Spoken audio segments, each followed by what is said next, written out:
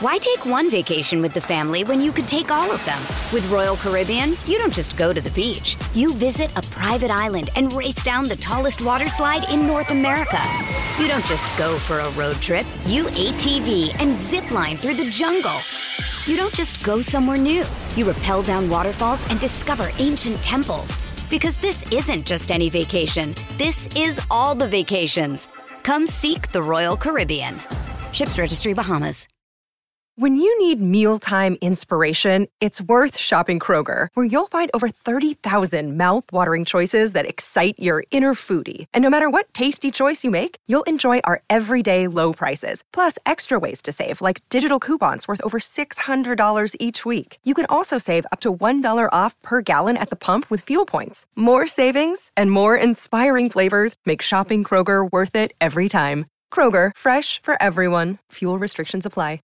Patriots Beat is brought to you by FanDuel, the exclusive wagering partner of the CLNS Media Network. The live edition of the Patriots Beat podcast right here on the CLNS Media Network. Brian Hines and Alex Barth here, as always, to break down the Patriots' second preseason game against the Green Bay Packers, which was Saturday night that the Patriots kind of won 21-17. It was unfortunately cut short due to a scary situation with Isaiah Bolden. Rightfully cut short. It was the right move to call that game, but it looks like he's doing better. We've had some positive updates from him. Released from the hospital, traveled back with the team to Foxborough here. So we're here to break down the football from that point, and we saw some Mac Jones for a few drives. I think it was 18 snaps, like 3 drives. 3 drives, yeah. Got a good look at Bill O'Brien's offense as he continues to unfold some things. So plenty of football stuff to take away from that second preseason game Saturday night. Yeah, I think I would agree with that. I think that this was probably the most, between the joint practices and then this game, this was the most valuable reps. I think when the roster's all said and done, look, there's a lot, I think, that's still to come this week, but I think we're going to look back at this past week and kind of that was when the roster was built. Yep. I agree with that. And I guess we'll just start with Matt because that was kind of the big news, his first preseason action. I think he was 6 of 9, 52 yards, so didn't really, blow the box score away there, but I thought he was good. I thought he looked comfortable in the pocket. Like, the big thing was under pressure. He had a few throws that he made under pressure. We all know that was one of his weakest parts of his game last year, statistically a bottom 2 or 3 passer in all of football under pressure. So looked good. He had a few, one dig downfield to Kendrick Bourne with the guy right in his face. He had that long ball to Devontae Parker where he stepped up in the pocket to buy some extra time there. So I thought that was a positive sign for Max, seeing him work under pressure and looking poised back there. Yeah, the big question, if you remember all the way back to when training camp started and we did that show, it was like one question for each position. My question for the quarterbacks was, can Mac reset his internal clock? Because he was flustered last year. The pressure got to him. He was sped up, and he was never able to reset. He got back to the point, I thought, where he was reset nicely on Saturday night. You mentioned the plays to Kendrick Bourne. I thought his pocket manipulation was really well done. He had it sucks because I thought the best examples of that was on the throw to Devontae Parker, which he missed. I think it was you texted me during the game and said his arm looked like he had a little more zip on the ball. Yeah. And I was like, well, yeah, his 2 misses are overthrows, and obviously he's got to clean that up. I don't know. On Hunter Henry, it looked on TV copy like it was an overthrow. Rewatching it, I think there may have been a miscommunication on the route. Yeah. Because the way they came together and talked ever, I think just the angle of the TV made it look weird. So, he got to clean those up. But overall, for his first game action of the year, coming from where he left off last year, I thought he was good. Again, he was poised in the pocket. The pocket movement was great. You saw some timing stuff, especially with Kendrick Bourne. I think the two of them are picking up right where they left off in 2021. A lot of good stuff. A lot of stuff to like for Mac Jones, certainly, in that game. Yep. Kendrick Bourne was awesome that game, too. And you meant that play to Parker. I think that's why we've talked about it. They need to get the 3 interior linemen set, right? Strange, Andrews, and Onwenu, because you might have the tackles that are iffy, and we'll get to that, but you need that pocket for Mac to step up in, and then, that's where you need guys like Mike Onwenu and Cole Strange back in there next to David Andrews. But I do want to get back to that Kendrick Bourne throw, the first one, not the second one on the dig, and that was maybe a little bit of an overthrow by Mac. Bourne made a nice play to go up and get the ball. The slant, though, The RPO? It's like an RPO to Kendrick Bourne. I'm sitting there like, beautiful. What did I just watch? Like every single thing I was yelling about last year, RPOs, quick hitters, Kendrick Bourne, boom.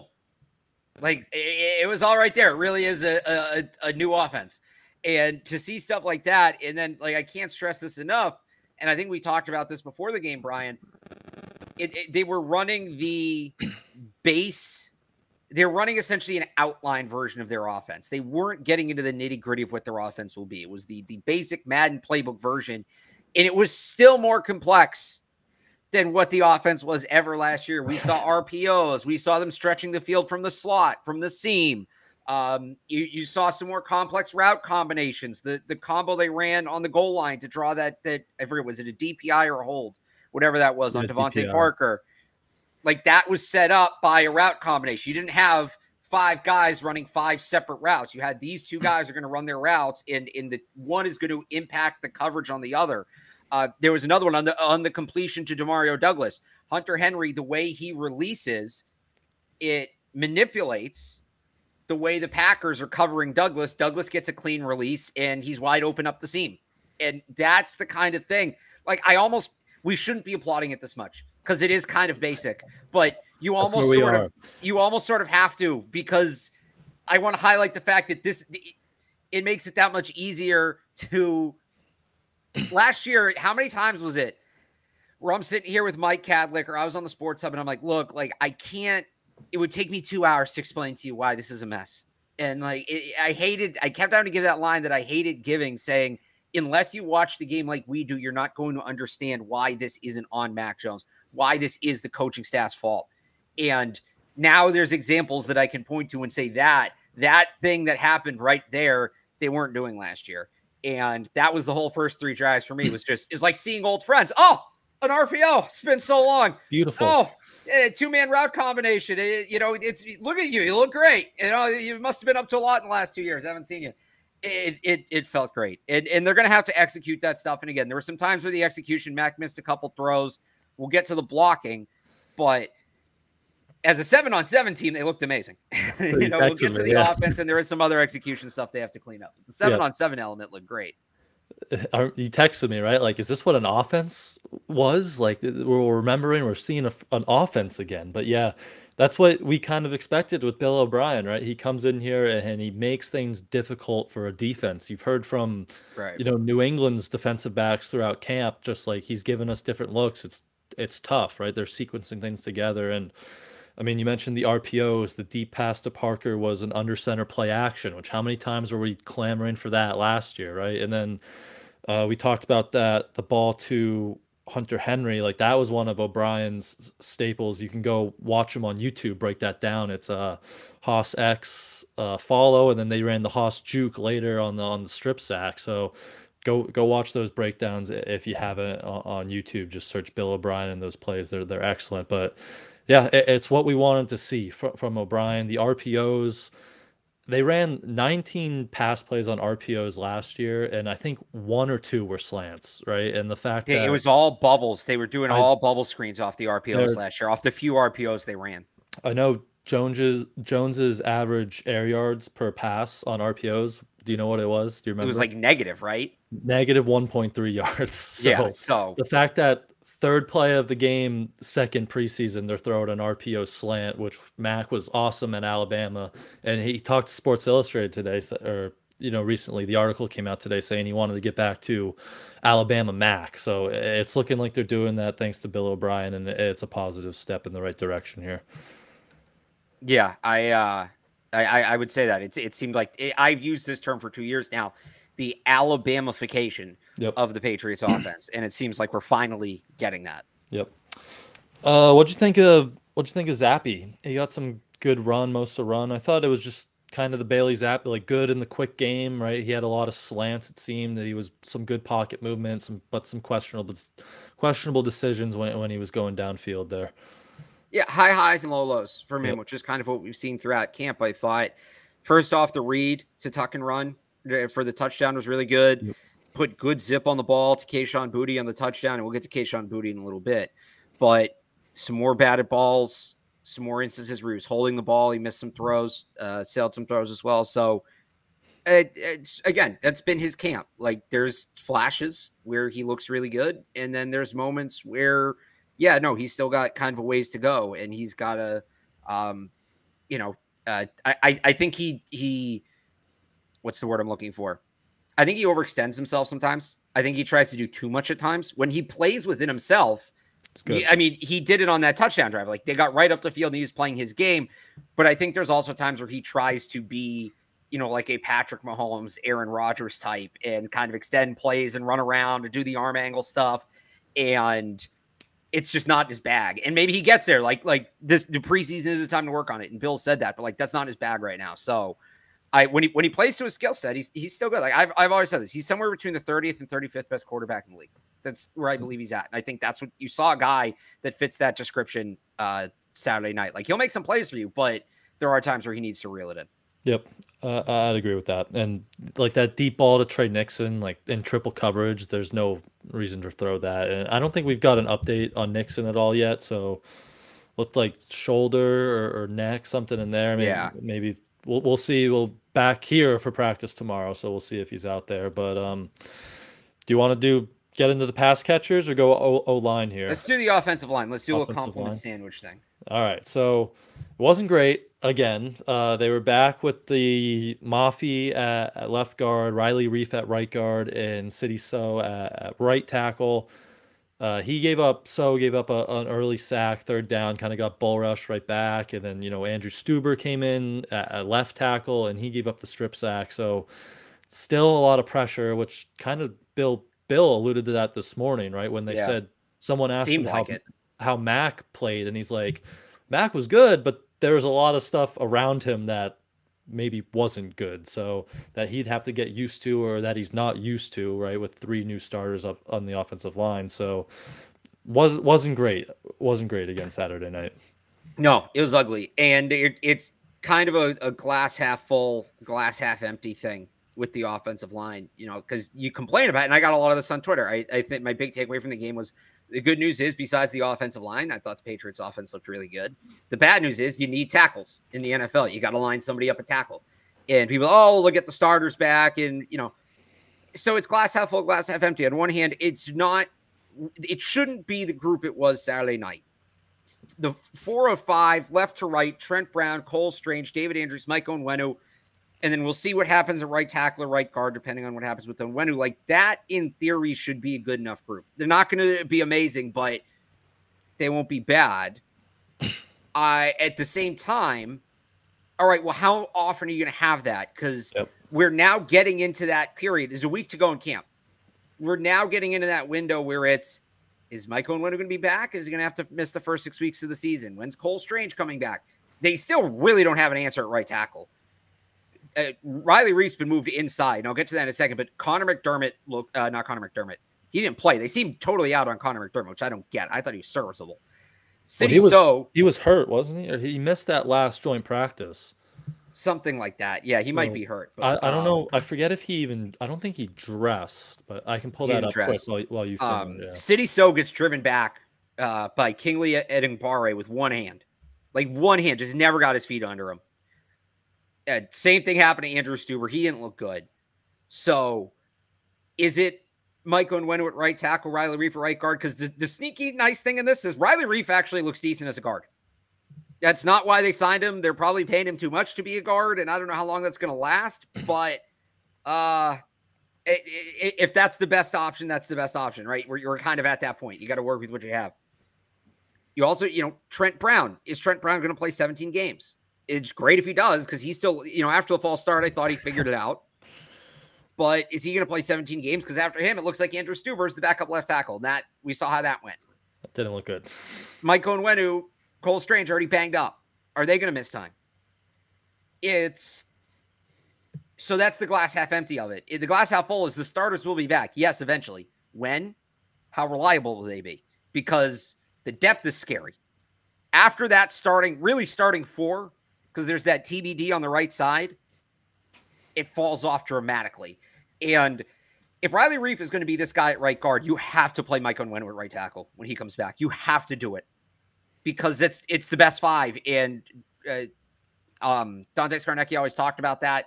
That's your best 5. You got to do it. After that, I don't know. You start really getting into the danger zone. Yeah. Because I will tell you that football season is about to kick off, and FanDuel's giving you a chance to win all season long. Because right now, when you bet on a Super Bowl winner, you can get bonus bets every time they win in the regular season. That's a good deal. Just pick any team to win the Super Bowl. You'll get bonus bets for every victory. You can use your bonus bets on spreads, player props, over-unders, and more. So visit FanDuel.com/Boston and start earning bonus bets with America's #1 sportsbook. That's FanDuel.com/Boston. 21 plus and present in MA. First online real money wager only. $10 deposit required. Refund issued as non-withdrawable bonus bets that expire in 14 days. Restrictions apply. See terms at FanDuel.com/sportsbook. Hope is here. Gambling helpline MA.org or call 800-327-5050 for 24/7 support. Play it smart from the start. GameSenseMA.com or call 1-800-GAM-1234. I think they're best seeing Reef at right guard. They're probably best going forward with him there. And Onwenu at right tackle, do they do that? I don't think they do, just because they've been so reluctant to move Onwenu out there. But that seems like where that best unit would come from. And someone I think they're at the point. I get why they didn't want to move Michael Onwenu last year. I understand. Yeah, it seems like they have to now, though. Yeah, this is his development's no longer an issue. He's in the last year of his contract. You're in a must-win season. There's no, we don't want him to develop a guard. He's in his 4th year. He's developed. He's probably not going to be here next year anyway. You just drafted all of these guards. Either you pay him at right tackle or you let him walk. His development should be a part of the conversation. Yep. And someone this was interesting too, like that Stuber just moved over all of a sudden to left. I don't know if that was just to get the look, because he's been at right. He was at right in college, and then he was repping at right throughout camp there. So interesting switch there. We saw Bill Murray get reps at right tackle for the first time. Someone asked about Calvin Anderson. Mike Reese had a report that they're hoping he might get back on the practice field sooner here, so maybe he factors into the equation. Another guy here. that could factor in, yep. But do you think it's like we have to see Mike Onwenu this week, or we're not going to see him week 1, or where are you kind of at on that? Because Bill usually is like, you need more than just running on the conditioning field to be ready, but they might not have a choice. They might have to just trust Onwenu's going to be ready week 1 if he's medically cleared. But at the same time, they've done weird things where they'll like activate a player right before the season off PUP, and then he won't play the first few weeks anyway. Yeah. So I go back and forth on that. I don't know. It's so situation specific. I think it would be really encouraging to see him this week. I think you need to see him this week to feel good about it. Yeah. Right. Because if it's sight unseen, and let's say, so practices closed to the media, there might be 1 or 2 open practices after that Titans game. Depends how they do the schedule this year, but it's not going to be a lot. So if we don't see him by then, you're talking about 3 practices with Mike Onwenu, and then he's in there. And if he's playing tackle, Riley Reif's repping at guard, so maybe that's fine. But if he's going to play guard, then is it Reif back out to tackle where he hasn't been practicing? Is it Sidy Sow, who just hasn't looked good? I trust Mike Onwenu will come back week 1 and be ready. Let me put it that way. Like whenever he comes back, if they have him active week 1, I trust him to be ready week 1. It's the movement of the line around him that I think may need some more time to get caught up. That being said, I still think you just activate him and go for it, because I'd rather have Mike Onwenu with less continuity, right, than no Mike with more continuity with a bad offensive line. But that's more my worry. It's not about him personally. It's about how the guys around him are going to kind of plug into their roles. Yep. It had to be Philly week 1, right? It had to be that. Right. It has to be like a record-setting pass rush week 1. I guess one of into the deep end. The positives I've seen on the offensive line is Chasen Hines, and not just because his last name, but I thought he's had 2 good games here on the line. He's that big, powerful guy they like, but he's kind of athletic. He's had a few nice pulls in the run game the other night, so. I don't know. They have a ton of depth there, so I don't know if he could crack the roster, but he's had a few nice preseason games here. So maybe if Strange and Onwenu are still out this week, I'd like to see him in kind of an elevated role there. It's just they really handcuffed themselves with the roster, draft with the way they drafted, because you have 5 guys that you can't give up on that draft pick. And None of them are hurt. Like I don't think we're going to see any of them Foxborough Flute at this point. So you have the starting four of Brown, Strange, Andrews, and Onwenu. They're all going to make the team. Riley Reif's going to make the team. That's 5. Those 3 draft picks are 8. So then you need another tackle. So that's Connor McDermott or Calvin Anderson, probably. So now you're at 9 offensive linemen. Where's Chasen Hines fitting? Where's Cody Russi fitting if he's going to make the team? And Hines has been the guy. Where's Andrew Stuber fitting? But like, it's Hines. If it's a non-rookie, non-starter, it's Chasen Hines. But that's 10 offensive linemen unless they get creative. So they kind of box themselves in with that one. I wrote this. I'm writing it today. It'll be up tomorrow morning. I do this every year. I call them at-large roster spots. I don't think you've been exposed to this yet, Brian. Every host has to hear me give this spiel. Every host of Patriots Beat. The way building an NFL roster works is it's not the best 53 players to make the team. Because how often is the backup quarterback one of the 53 best players on the roster? Rarely. But, like, he's making the team. Or, like, if you draft a project player, 6th or 7th round, you got to keep that guy to develop him. But is he one of the best 53 players at the moment? Probably not. You then get into the thing of 53. It's not the 53 best players because you have to have 2 quarterbacks. You have to have 3 running backs. You have to have 4 wide receivers. You have to have 2 tight ends, like positional minimums, right? When you account for all the positional minimums, that leaves 13 spots that can be won by the best player available. But then you also have guys that are roster locks. So, for instance, the Patriots this year, on average, teams keep a minimum of 5 linebackers. You rarely see teams go below 5 linebackers. Patriots have 6 linebackers that are probably locks. So there goes one of those spots. Matthew Slater also takes away one of those spots. So the math I have on this team right now, and it changes a little bit every year. Last year, there were like none of these spots. I had 6. This year, depending on what happens with Mike Onwenu, it's 8 or 9 spots. 4, and then you have, all right, how many players are competing for those spots? Because Mac Jones isn't competing for one of those spots. He's a roster lock. Christian Gonzalez isn't competing for one of those spots. He's a roster lock. Some of the guys at the bottom of the roster, Trace McSorley, not competing for one of those spots. He's not going to make the team. The guys who are competing for those spots, this is essentially what the roster bubble is, qualified. I have 24 players, not including the guys on PUP or IR or Ty Montgomery or Isaiah Bolden. So you can call it anywhere from 24 to 29 players competing for 8 or 9 spots. That's what the bubble is. And this is where they've handcuffed themselves with the offensive line. They have so many offensive linemen they need to keep that you're pushing a guy like Chasen Hines onto the bubble. Yep. Of that group of 23 to 29 players, or 27, whatever the math is Chasen Hines going to be one of the best 8 or 9? And in my math, that group includes Malik Cunningham. That group includes Kayshon Boutte. That group includes Miles Bryant. That group includes Daniel Ekuale. So the math kind of starts to go against them, and it gets tough. So anyway, that's the at-large roster spot spiel, but the offensive line's a big part of that picture this year. Yep, absolutely. I think, like, if you want to sneak him on, it's probably going to have to be Onwenu starts on PUP or Calvin Anderson starts on NFI or both of that, and then you'd have a spot there. But it'll be interesting to see how that whole thing kind of shakes out. I think you did a roster projection today, right? Did you have 8 or 9? What'd you have on the O-line there? I had 9. I had the 9 I listed earlier. Yep. With like the 3 and McDermott as the last guy. Yeah. Yep. But I had McDermott so I do at the end, I do like the last 3 on, last 3 off. Yep. I had McDermott as one of my last 3 guys on. I was very tempted to cut him. Yep. Yeah, he's fallen off. It hasn't looked great. We'll see if he's healthy. They need a third tackle, and I don't think either City So is the starting right tackle, but like if he's not good enough to be the third tackle. And maybe it's Riley Reif, but he's a guard now. So I'd like to think Anderson can be better than McDermott.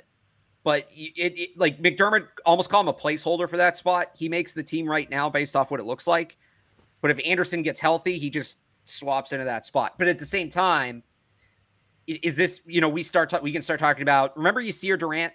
This was a couple years ago. They had like no tackles, and they signed like 3 tackles off waivers, and Yasir Durant stuck the entire year. Like, I don't know who's going to become available, but you start talking about, is there just a TBD tackle that's going to come into the mix and be the third tackle? What about Jason Peters? You know, Jason Peters? No, Jason Peters is like 40 years old. Or who is the other one? Justin Pugh. He just had like an ACL or something, but he's Yeah, healthy. He no, said. no. Get me somebody who can like actually hold up. I'm gonna look at something real quick. Nothing ever happened with Fluker, right? TJ Fluker. He No, never which tells signed me anywhere. he's not ready. Yeah. So I just pulled up one of the one of the roster projections from Las Vegas, and it does not have Justin Herron on there. And this is like Okay. one of their main writers. Familiar name. If Justin Herron gets waived, absolutely bring him back. Yeah. Don't even hesitate. Let me see. He What would about the one on the Athletic? he'd be an upgrade over McDermott and City So probably at this point, but Okay, so the Athletic has him on. I think he's so kind of a fringe guy. I would even trade the 7th round pick back to get him if we're give being it honest. back. SB Might as Nation well. has him on. I'm gonna have to do a thing where I just go through all the Raiders roster projections and see how many have Justin. Although some have Jermaine Illuminor off, so maybe that's the call you make. I thought he was decent last year. Didn't he start for them? I thought he did. Maybe it's the two of them competing for a job. I could be wrong. There were like two. It was Cam Fleming in Denver who had like a sneaky good year out of nowhere, and then I thought it was Illuminor in Vegas who. You might be right. Yeah, but So maybe that was just one bad roster projection. But that'd be a name to watch though. I would watch the guys in Vegas. Yep. So that'll be interesting to see how that shakes out. As it's been the storyline all summer here, it'll continue to be the next few weeks here. So let's get to those pass catchers because awesome day for Kendrick Bourne as we talked about. Kayshon Boutte had a big day. So where are you at with the receivers? Are you keeping all 6 right now? And what'd you see from those guys Saturday night? I'm keeping all 6. I don't see how they don't. We'll get to the other part of that in a little bit. I want to save I told you my mission statement. We'll save that for the end of the show, my mission statement for the next week. But I think they're keeping 6 receivers. They're treating Demario Douglas like a veteran. I've never seen them do this with a rookie, especially like a rookie skill position player. He's on. He is, if he's not a roster lock, he's damn close. And Kayshon Boutte, if he's looking like the guy that at LSU, he's explosive. He's making plays after the catch. He's a physical ball carrier. They can't afford to give up on a guy with that skill set, or even a guy that might appear to have that skill set. And you have the Tyquan injury. So it's 6 initially, but you throw Tyquan on IR if you have to, and then you sign. Maybe that's where the third tight end comes in. I only have them keeping 2 tight ends. Maybe that's where you get an extra running back. Maybe that's how you get a specialist, off and on the roster, a guy like Calvin Munson. I don't see how they don't keep 6 receivers right now. I really don't. I think it looks pretty clear to me that they should do that. Yeah. I mean, that Boutte touchdown was like the exact play at LSU against Emmanuel Forbes, right? Where he just took that slant to the house, and to see him have that explosiveness back that, once he had that ankle injury in LSU, he completely lost that. He had that bad combine, which is probably why that and some off-field stuff, which is why he was available in the 6th round. But I mean, that play looked like freshman year Kayshon Boutte, which was like a projected 1st round pick. So at this point, I don't know how I know there's a chance you get him through waivers, but I just don't think it's worth it. And then the point that you brought up a few weeks ago, like the rookie contract, right? Like if you have him and believe in him, like you got to keep him on that rookie contract. So I think it's 6. KB looked awesome. Demario Douglas, they're just keeping him in the garage, right? He had 3 snaps and 2 catches, so he looks like a lock. But yeah, I think this is going to end up with 6, which isn't what they usually do, but it looks like they're doing a bunch of new stuff this year, so I'm leaning 6. Yeah, I'm going to be annoyed if they move on from Kayshon Boutte at this point. He's shown too much, and they're keeping Demario Douglas, like that, understood. He's shown too much. This is the skill set that we've been waiting for, a guy that can create after the catch, a guy that's explosive, a guy with speed. That's the guy they've needed on offense for a long time. And he should be in the rotation too. He should be in the rotation. Honestly, like if Thornton's going to miss this next week in this next preseason game, I don't know where his playing time's coming from. He kind of becomes an almost ran and also ran. So what was that report? It was Chris Price, I believe, said he was like week to week. Week to week, right? Yeah. Which not day to day, because a lot of times you hear day to day. He's week to week. That said something to me. That told me that maybe. And for what I heard, it's not serious, but if they need to get a roster spot, can he afford to miss the first 4 weeks of the season? Maybe. The only thing, I didn't hear all that. I heard that it's not serious. My follow-up is, but if it's week to week and he's fallen off the depth chart anyway. Is there a chance that they use this injury to essentially save a roster spot for 4 weeks? Yep. If Demario Douglas has passed him on the depth chart, if Kayshon Boutte passed him on the depth chart, if he's going to be your 6th wide receiver anyway, you have that speed element, Demario Douglas. Yeah. That'd be tough. And then, it just opens the roster spot for a guy like Calvin Munson, I think, who, you mentioned would just be the perfect, slip him through. Does he require waivers anymore? Munson's the NFL waiver thing is so weird. And that and practice squad whoever's on the practice squad's on the practice squad. I'm not even going to try to guess that. I'll just keep saying I'm putting players on the practice squad when I cut them, not knowing if it's possible or not. Just someone else will clarify the rules there. But last thing offensively, just anything, that third tight end battle, if Gesicki's not ready. I thought Sokol looked good, in the run game, as that inline blocker, which they might need here. But I don't know. Did any of those guys kind of stand out to you, him, Ferkser? Yeah, not really.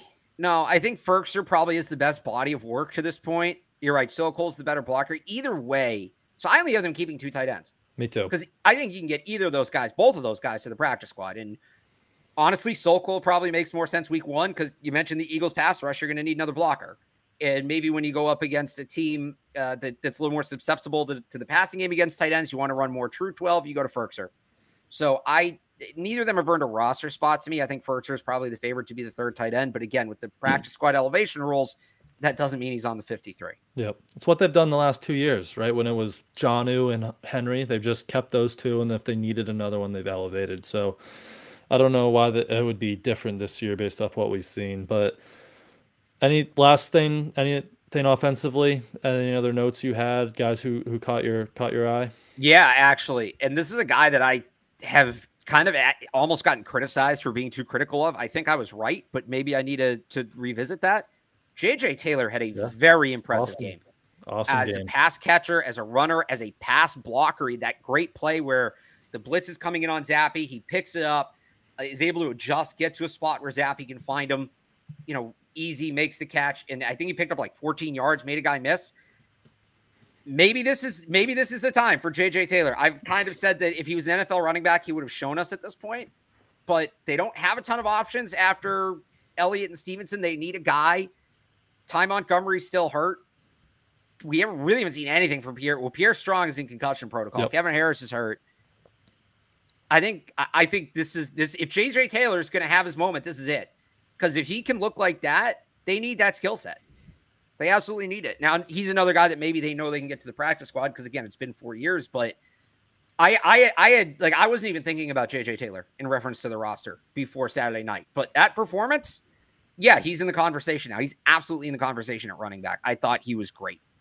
Yeah, he was awesome. And Bill gave him some praise this morning, right? And he said, he's evolved in special teams and in the passing game, he said, which is something he hasn't been able to do when he first got here. So that's, 2 noticeable things for what they might need in that 3rd or 4th running back. So who knows? Maybe, what year is he in? 4? 3? 4? 4. Maybe he came in the pandemic year because you had 6'6" Cam Newton trying to run mesh reads with 5'6" JJ Taylor, and it was difficult. And that's not anybody's fault, but it was the height difference. They had to reinvent the handoff because the height difference was kind of funny to watch. Not as quite the infamous 6-year jump that Dietrich Wise took last year, but the 4th-year jump or whatever. Yeah. Look, you're right. If Dietrich Wise could have the 6-year jump, maybe JJ Taylor is the 4th-year jump. Who knows? But yeah, we'll see there. But that's all I had offensively. Why take one vacation with the family when you could take all of them? With Royal Caribbean, you don't just go to the beach. You visit a private island and race down the tallest water slide in North America. You don't just go for a road trip. You ATV and zip line through the jungle. You don't just go somewhere new. You rappel down waterfalls and discover ancient temples. Because this isn't just any vacation. This is all the vacations. Come seek the Royal Caribbean. Ships Registry, Bahamas. Another day is here, and you're ready for it. What to wear? Check. Breakfast, lunch, and dinner? Check. Planning for what's next and how to save for it? That's where Bank of America can help. For your financial to-dos, Bank of America has experts ready to help get you closer to your goals. Get started at one of our local financial centers or 24/7 in our mobile banking app. Find a location near you at bankofamerica.com/talktous. What would you like the power to do? Mobile banking requires downloading the app and is only available for select devices. Message and data rates may apply. Bank of America N.A., member FDIC. All right, so defensively, we also got a bit of a look at the starting defense, even though they kept things pretty basic, like scheme-wise. It was just pretty vanilla there. So, but you started to see some of these, how much they might align. It was a lot of, Jabril Peppers and Adrian Phillips deep, it looked like, in that, free safety role. Not much of a pass rush. I think Matt LaFleur said, like, they didn't have any QB hits all game, but that's something you'd expect to get better when, they're playing Judon and Uche all day. But I don't know. What were your big things on the defense there? So you mentioned a couple of those safeties there. I think Jalen Mills has been excellent. He's been awesome. Preseason. Yeah. And him as kind of that rover safety, like that's back in the role he played in and excelled in Philly. I love that for him. I think it's a great fit. I think it adds another layer to this defense. That was my biggest takeaway on the one of my two biggest takeaways on the defense. Actually, another one, but I thought Jalen Mills was excellent. If we're going to talk about the secondary, yeah, and he's been. I mean, he was awesome in the Houston game too, right? He had the pick, and then he had a few nice plays down at the line of scrimmage too. So, just playing closer to that line of scrimmage there, I think it's helped him and benefited him. But what was your other big one there in the secondary? The run defense was a little concerning. Oh yeah, and look, the Packers are a good rushing team, and they got two really good running backs. But Patriots were the fourth best run defense in the league last year in terms of yards per game against. The Patriots starting defense allowed 5.4 yards per carry. You saw Devon Godshaw getting moved out of the way a lot. You saw Carl Davis getting moved out of the way a lot. Those are supposed to be your run stoppers. Those are your nose tackles. It's one game, so I'm not going to say like they're doomed for the season, but they should be a better run defending team than that. I'm not really sure where that came from. That's something I'm going to – and they got another tough test next week in Tennessee against the run, of course. So that's going to be a big thing to watch going into that game is where the run defense is at. And Bentley didn't play, so that's a big part of their run defense. But yeah, I didn't think Mac Wilson looked great against the run, and that's something that got him benched right at the end of last year. He really fell out of the rotation after that Green Bay game. Speaking of the Green Bay run game, that the misdirection stuff, he had trouble with that in the regular season, and then his role really just decreased there. So. Yeah, that run defense will be interesting to watch there as it gets further. Wish we saw some Marte Mapu. We still didn't, even though he shed his red non-contact jersey. Keon White didn't play after it looked like something minor that last joint practice day. But yeah, that run defense will be put to the test definitely against Tennessee. Yeah, and that to me is now we haven't talked a ton about the defense this preseason, and I know some people think it's because we're doing like the fantasy football thing with the wide receivers. No, it's because it's pretty much the same unit it was last year. They added Christian Gonzalez, who we've talked about, who had a good game that was not pass interference. No, not at all. We've talked about Keon White. He didn't play because he was hurt, but, he's looked good. We haven't seen Mapu. Those are the interesting guys to talk about on defense. And there's that third corner competition, which nobody really gained much ground this week. Yep. It's pretty much the same unit. So this is something new, again, with the run defense thing. That's what I'm watching. But you've seen a lot of what you expected to see from the defenses here. The run defense thing, again, is that thing that it's the first time that the defense has done something that kind of surprised me so far at this preseason training camp, whatever. I agree with that. I think one guy I had who was kind of the same boat as Chase and Hines in the offense, just the defense, was Sam Roberts. I know he had a few boneheaded penalties, that unnecessary roughness was bad. But I thought it was like a second game where he's been pretty disruptive at the line of scrimmage and probably one of their better run defenders that game. But again, it's that defensive line. It's so talented. It's so deep.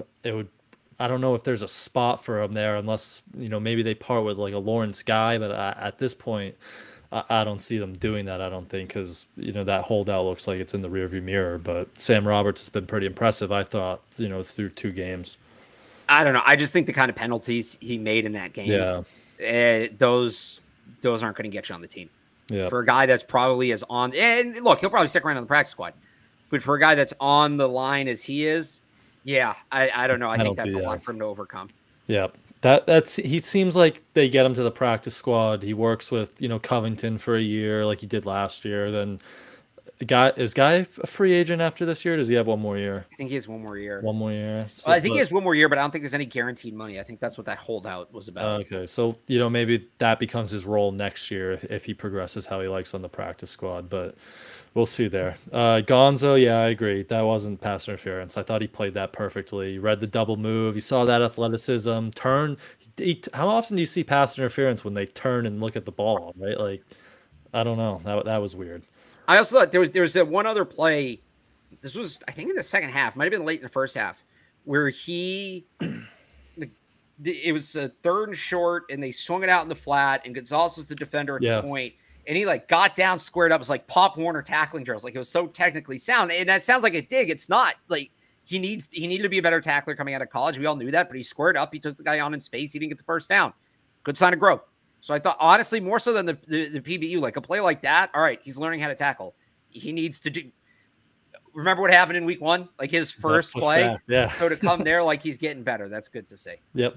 I'd agree with that. That was on my notes. But, yeah, I mean, as you mentioned, defense is just it's the same unit. So, there's a few things, obviously, without McCourty that you pick up, but it's pretty much what we've seen from them last year. So, I don't know if you had any other little notes there before we can get into the good special team stuff, which I've seen a lot of comments about, which I love in the chat. But any last things defensively?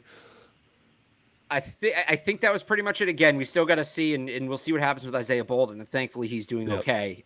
But with him, Amir Speed, Sean Wade, I didn't think anybody really emerged in that battle. I think that was pretty much it for me on defense. Yep. All right. So let's get into special teams. Josh is getting us right into it with Bryce Boominger, because there might have been some struggles down in Green Bay, it sounded like. Hang on, before we get to that, Bryce Boominger is a good name, but Evan Valenti, who covers the Celtics, CLNS, during the in-stadium practice, tweeted at me that we should just call him the stopwatch. The stopwatch? So I'm sticking with that one, because of the hang times. He's the stopwatch? So, Boominger's good, but I like the stopwatch. I like that. But he whatever struggles he had, they weren't there Saturday night. He had 2 punts, both downed inside the 20. They were 120 yards, 3 total return yards, and PFF had him 4.9 average seconds of hang time throughout both of them. I mean, the second one was 5+ 70 air yards. So he was awesome Saturday night. And any issues he might have been working through, those he's just a gamer. It doesn't matter at that point. Yeah, no, he looked really good. I think little slump, but he should be the punter again. He looks like he's in command of that competition. Yep, it's still, and you can breathe easy now. You can put your pants back on after you rewatch those punts so many times. I wasn't hitting the panic button, but the reports, might have been hovering over it. So, but we're back. The panic button is in the drawer, tucked away.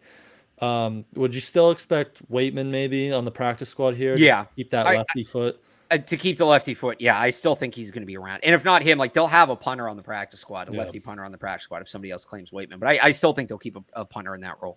Yep. Not Michael Pilardi. Who signed him the other day? Somebody signed Michael Pilardi? Yeah. I want to say Arizona, but that might sounds like something they would do. No, Washington. That also sounds like something they would do. It's a Washington move too. Yeah. Michael Pilardi. The Pilardi party was something. But kickers, we're still doing this 2 kicker rotation. Ryland and Folk, they switched off kickoffs. Nick Folk had the first extra point, and then he had the first one? Did he? They alternated extra points and kickoffs. They each got 2 of each. So I don't know. It looks like we're keeping 2, like we've been talking about. They're keeping 6 receivers and they're keeping 2 kickers, and there's nothing you can do about it. That's my mission statement for the last week. Again, my whole take on this bit, I would not keep 2 kickers. I think you trust the kid you draft in the 4th round. But they have not done anything yet to show that, to allow me to say convincingly that they have ruled out keeping 2 kickers. We talked about that roster bubble before. 9 players for 23 spots. I have Nick Folk in that group. If Nick Folk can be one of the 9 best players in that group, because that's what they're giving him a chance to do now, is prove that he's worth keeping. even if he was, and I've seen some people say, no, they're playing him to showcase him for a trade. One, then he would be getting all of the reps. Ryland wouldn't be getting reps. And two, people know who Nick Folk is. He's been in the league long enough. You don't need to showcase a guy like Nick Folk. I think they should trade Folk, and I think they could trade him. I don't think they would need to cut him. I think they could trade him. But I do think there's a chance they keep 2 kickers. I still have not been dissuaded from that. Yeah, I agree with you. Did you have 2 on your roster projection? I had 2 on my roster projection, and I was already like, I was so set to do it 1 week and then just leave it and then be like, all right, I said this piece, like I put it on paper, I put it out there that I think this is a chance, and now I'm going to go back to doing the normal thing. And I was like, so I was ready. I was like, all right, Ryland's going to get all the kicks in this game, and they'll put it to bed. And I can be like, oh, that was goofy when I did that last week, right? Nope. It's still there. It's still hanging around. Can't disprove it yet. I just, like, even if they were planning on keeping both, don't you think they would just have Ryland kick now? Because you said it, like, they know who Nick Folk is, so why not just get the rookie all this experience right now? Because they want to see if Nick Folk's just going to, like, regression at the end of the year is still there or not. Because if it's not, they want to keep him. That's what I think's happening. I don't like it, but you can't rule it out, as we've been saying for a few weeks now, so we'll see there. The only other special teams that they had a lot of penalties, special teams, it felt like. At least 2 or 3, They had that bad one last week from Diego Fago. I'm trying to remember what they were this There week. wasn't any, like, as severe as that one that gifted them a first down, but they had at least 2 returns called back, I think. One on Chris Board, too. So I don't know, just something to watch there from the special teams unit.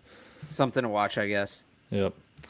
But yeah, unless you had anything else, I think that's pretty much all the game recap. 2 practices this week, tomorrow and Wednesday. No joint practices anymore, as a lot of you have probably heard, here in Foxborough, and then they'll go down to Tennessee Thursday for the game on Friday. But any other last thoughts there from you?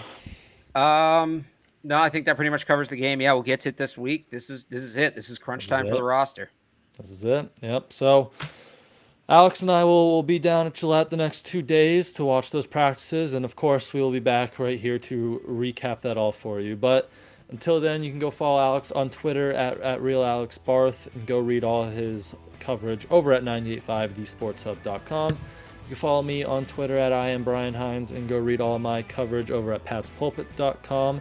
Thank you all for tuning in as always.